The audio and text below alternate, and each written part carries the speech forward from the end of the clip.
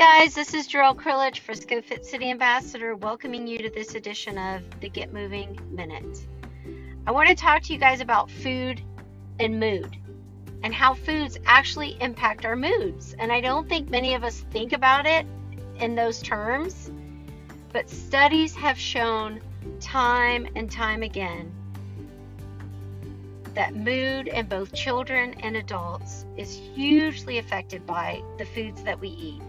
In fact, did you know the brain is affected more so by food than any other organ in the body? And why is that? Well, possibly because it's like 2% of your body weight, but it uses up about 20% of your energy. It's an energy hog. So that food is affecting your brain. Junk in, junk out. That's what's going on. And the biggest thing that I want you to understand about this is that real food truly is real medicine.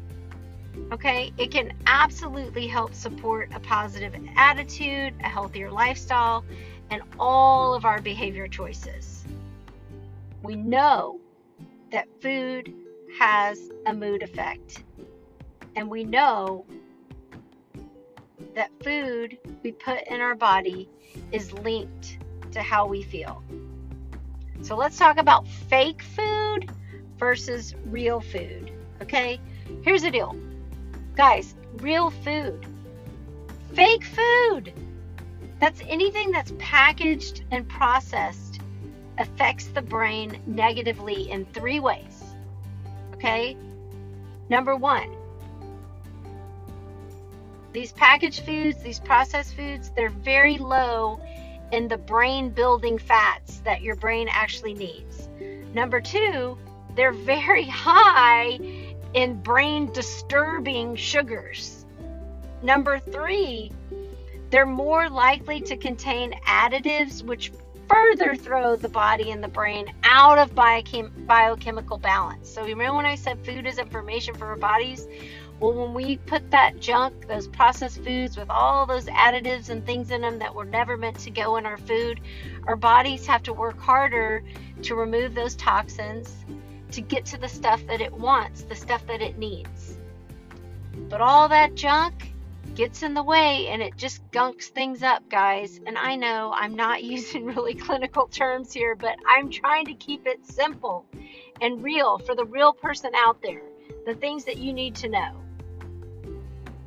So look, when we think about this food mood effect, a diet that's full of fresh, whole, natural, real foods that are grown in the ground, swim in the sea, things that you can look at and recognize as real food that don't need a label,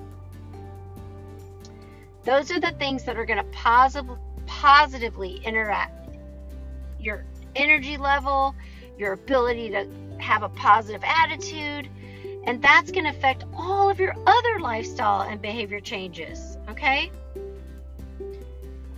So let's think about the labels and keywords that you want to avoid. I want you all to just become really smart shoppers and recognize all the bad words on the nutrition labels. And here's the ones that you need to watch out for.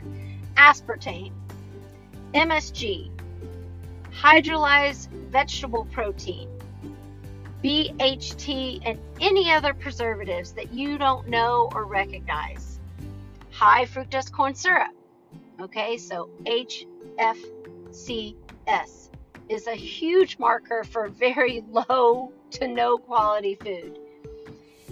Any color with a number symbol, red number 40, doesn't belong in your body.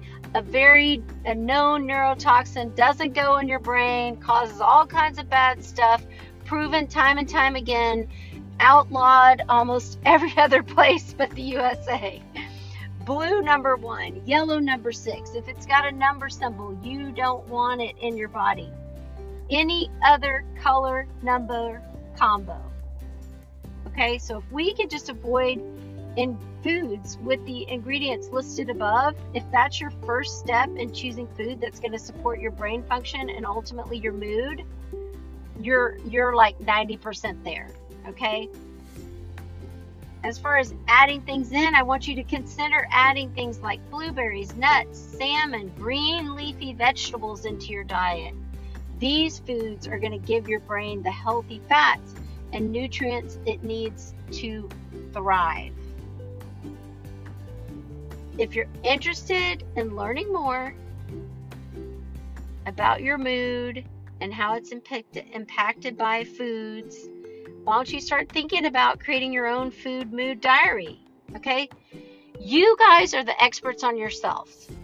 You need to pay attention to the wisdom of your own body, all right? So think about creating your own food mood diary, okay? This is going to help you track how you feel after you eat certain foods, so you know what foods make you feel energized, what foods make you feel vibrant, what foods are healthy for you, for your body.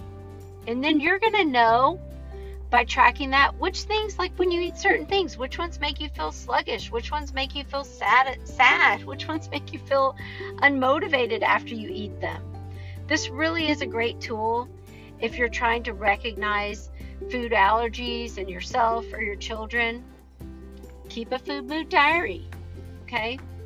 I have one that you can download and use. You can find it on my blog, on my website, at friscofitcity.com. Look for the blog titled How Foods Impact Our Mood.